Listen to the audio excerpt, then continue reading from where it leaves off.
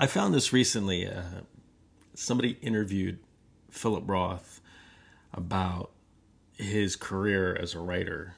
And the question was, looking back, how do you recall your 50 plus years as a writer?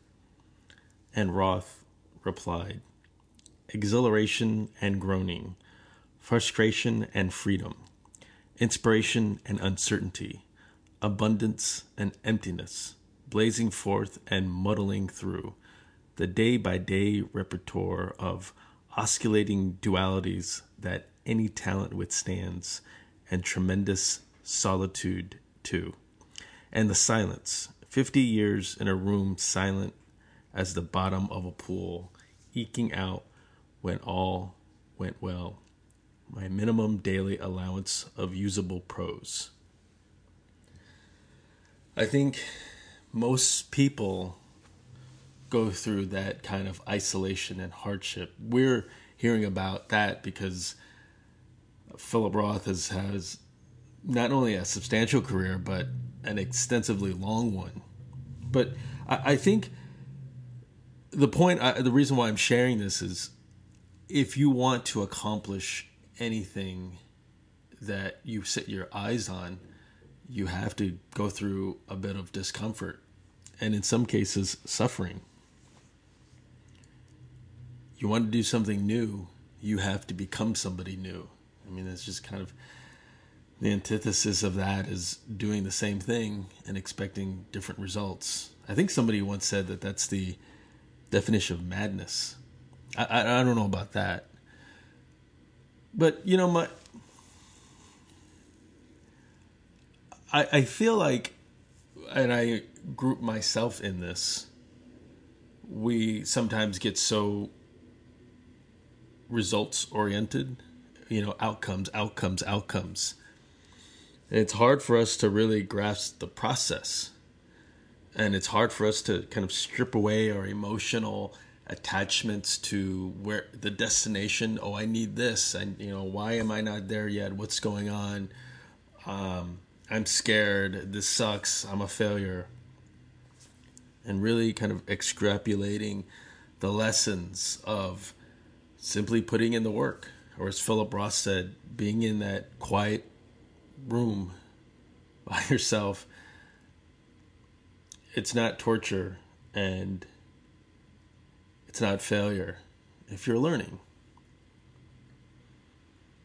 So I have a special episode today, speaking of learning and putting forth work. A fan similar to yourself reached out to me. I shouldn't say fan. You guys are friends. A friend reached out to me who I've never met and didn't know. And, we were corresponding and, kind of my new platform lately has been for guests to kind of pick topics of what they want. And, in the past, it's just been kind of really open-ended and cathartic and seeing where this goes. And I basically just kind of pivot conversations and let the guest kind of drive it. And that's still kind of the same, but lately I've been trying to create a platform where what guests want to talk about. And she said, she's from England. And I thought my brain was already going, let's talk about England. I can't wait. Winston Churchill is in the news now. And I want to talk about culture. I want to talk about, the rich history of London. And she said, I want to talk about sleep. I was like, okay, let's do it. So that's what this is. We don't, and she didn't have a whole lot of time, so we didn't dilly-dally about, if she likes Fawlty Towers as much as I do, or if she's ever tried, a Cheeto or a Snowball, or we got straight in, and it was good, and it helped me. I felt like I really liked this. It's different than the other conversations you might be privy to on this show. It's really kind of, she unloads a lot of information, and it's very fascinating. I think even if like the topic of sleep may not be as interesting to you, you have to admit we all do it. So, but we don't think about it. We don't have to think about it, but it is so essential to our health and obviously very beneficial. Charlotte's been researching sleep for an extensive amount of time. She's working on a book, and I felt like a real big dummy talking to her. And but she's delightful and she's great. She called me from her home in South Kensington. My lovely conversation with Charlotte Helmore starts right now. You want a podcast? Great. So you have some audio on your website that nobody goes to. You're listening to Vandaltron's Curious World podcast. Sit back and relax. Everything's gonna be cool. Of kids in England and Wales are currently believed to be suffering from some kind of sleep problem. Now, for the most part, that is behavioural in origin. So we're running this event to open people's eyes, I guess, partly to the value of getting a good night's sleep for physical and mental and emotional health. And we're trying to do that creatively by thinking about sleep's history. So we're looking back to the early modern world, the so-called golden age of sleep, and trying to draw through a few lessons that we can apply to modern day practices, to think about why it was early modern people seem to have slept much more effectively, much more restfully than we do now. Well, that's really interesting. What can you explain a little bit more of what you mean about the problems with, when you were talking about the modern world? For the most part, we're just looking at persistent sleep deprivation. And what I mean by that is that kids and actually most adults in modern industrialised societies in the West are getting consistently less sleep every night than healthcare practitioners advise. So I went to Bury High School just this week actually to speak to a bunch of 12 and 13-year-olds. They're supposed to be getting about 9.5 hours every night. And I found one boy who was getting 5.5 hours because he was playing on his PlayStation 4 until 1 a.m., getting up in the morning after only five and a bit hours sleep, and feeling dreadful. And we know that persistent sleep loss is linked to all kinds of horrible developments. So it's linked to high rates of obesity, because what you do, of course, when you're tired is find another source of energy. So you're much hungrier when you wake up tired in the morning. We also know that kids are not performing at their best at school because they are consistently underslept. And we think most of that sleep loss is due to not eating the right things as bedtime approaches, but also to overstimulation and the use of devices with blue light being emitted from them, which of course stops the production of melatonin in the brain, and that's your sleepy hormone that will get you to sleep at the right time. So how recent is this? It's a harder one to answer. The technology here is obviously important, so a lot of historians are wondering whether the onset of industrialization is a major kind of game changer for the way that we practice sleep, as we start to shift to a much more sort of mechanized system of clock time and factory time. And of course that coincides with the widespread use of artificial lighting technologies as well. So the shift from your sleeping habits being driven more by the seasonal patterns of light and darkness to a kind of mechanized artificial electric lighting system is one that we think plays a really important part in shifting the kind of physical environment. But I think also our habits of sociability at bedtime have really transformed in the digital age. So it's only really in the last sort of 10 to 20 years that we have these handheld devices that are now a kind of routine part of children and young people's social interactions. So I think that has had a lot to do with the acceleration of these kinds of problematic routines in more recent times. So you mentioned about the what you said, the golden age of sleep. Why was that called the golden age of sleep, and why was that so important? And how is that different from, say, now 2018? Well, I think there are two principal reasons, and they're both about motivations. They have very powerful motivations for looking after their sleep in this period. And that's because getting a good night's sleep between 8 and 10 hours per night on a regular basis sat right at the centre of a preventative culture of healthcare. So it's very different to the kind of responsive mode situation that we have now. Medical interventions were expensive and not particularly effective in the early modern period. So actually it's the household that is the central space in which people's sleep quality is managed on a daily basis. So they make sure that they look after their sleep because keeping that in good regulation, along with getting enough exercise in the day, enough fresh air, is how you keep your bodily fluids in harmony with each other and how you maintain good long-term physical and mental health. So it's part of that very distinctive preventative healthcare culture.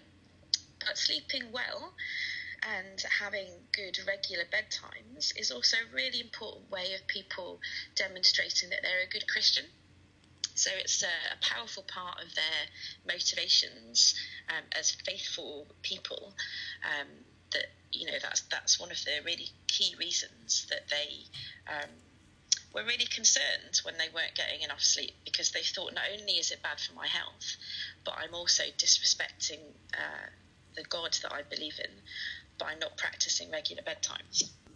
Oh, can you talk a little bit more about the moral implications of sleep during this period? Absolutely. So the sort of moral ethical framework around sleep is very different to the one we have today.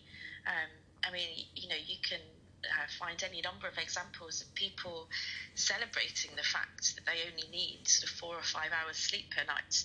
Margaret Thatcher was famously one of them. I think Donald Trump is another. It's interesting. I can't speak for the rest of the world. I would imagine in England is the same, but certainly in America, we have this culture of the go-getter, and we are astounded and we award the go-getter, and it almost seems like we have certain people who are very proud that they don't need sleep. They do think that, but it's unfortunately just not true at all. There's a huge amount of evidence emerging now from neuroscience sleep laboratories that are mapping the devastating effects that prolonged sleep loss has on body and mind. So there are now really powerful links connecting long-term sleep loss to higher rates of cancer, to higher rates of diabetes, to particular forms of dementia, including Alzheimer's.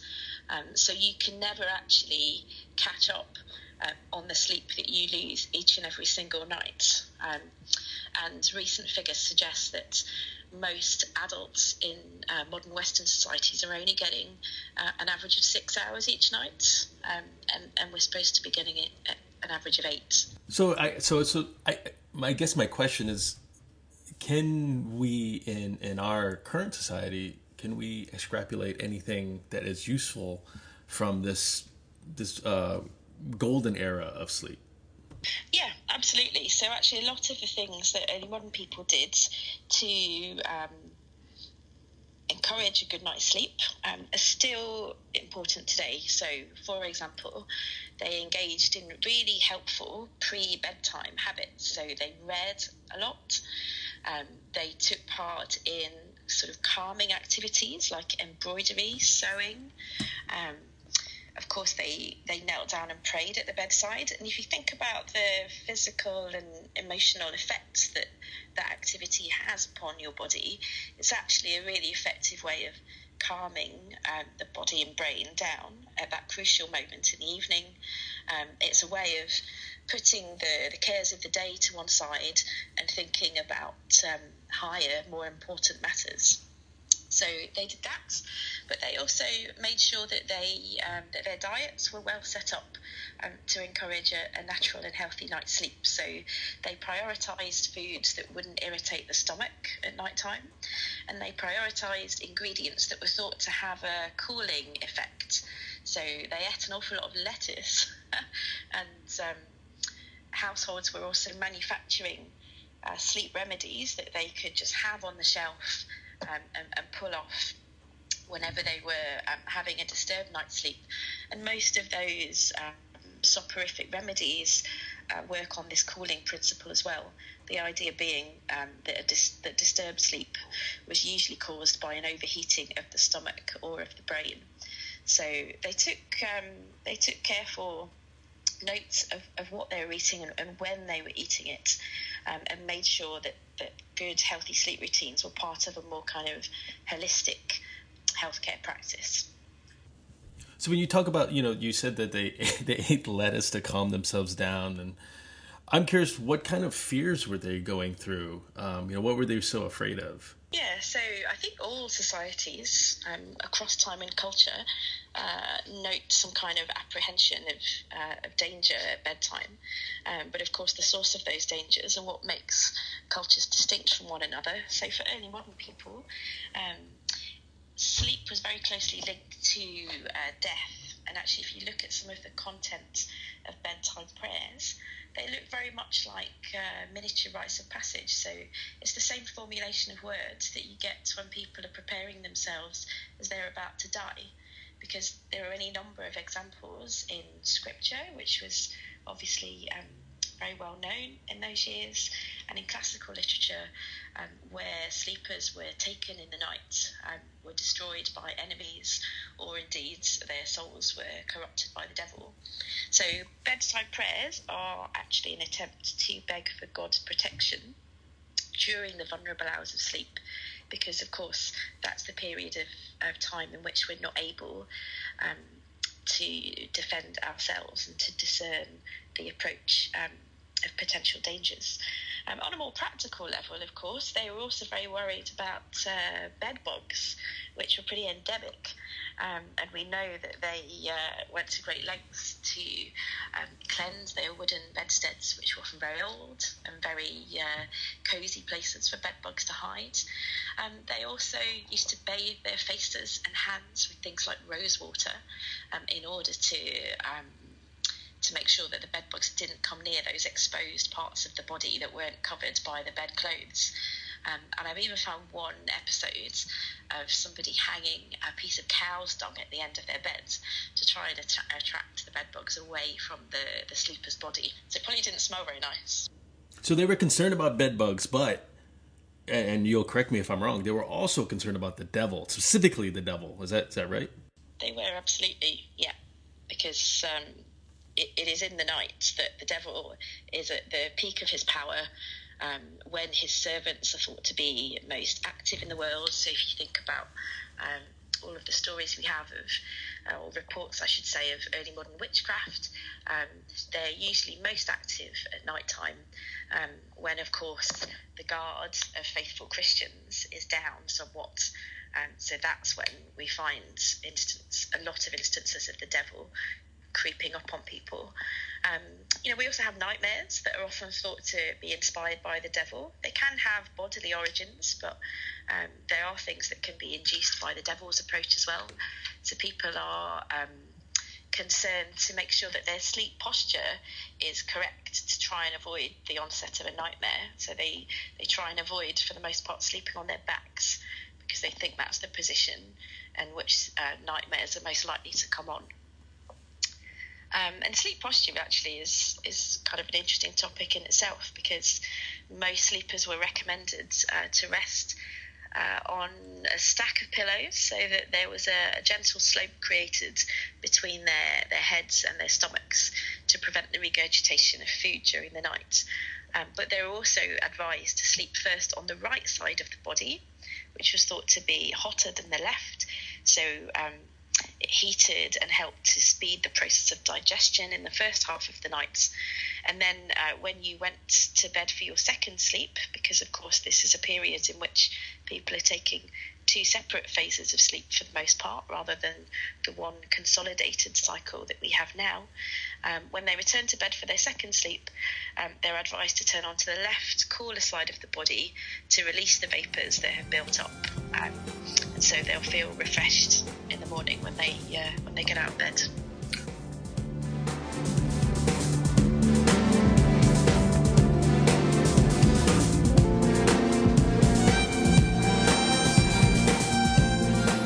So there you have it, folks. A little bit about sleep, primarily in the quote-unquote golden age. I apologize. Toward the end, our phone conversation kept dropping, and I didn't want. It was a little difficult to edit the piece. And basically, what you're missing is the goodbye and what I asked about. So she just mentioned about the second sleep, and I just basically asked about. Between these two sleep sessions, are people just kind of fucking? And anyway, hope you enjoyed it. Again, it's a little kind of deviation from what we normally do here. Thank you for listening. Thank you to Charlotte Helmford for telling us all about sleep. As I always say, you're a part of this conversation too. You're just on the quiet side. So I appreciate you so much. Bodhisattva, go out and do good in the world. Thank you, everybody. Seeing more and feeling less, saying no but meaning yes. This is all I ever meant. That's the message that I sent. I can't give everything. I can't give everything.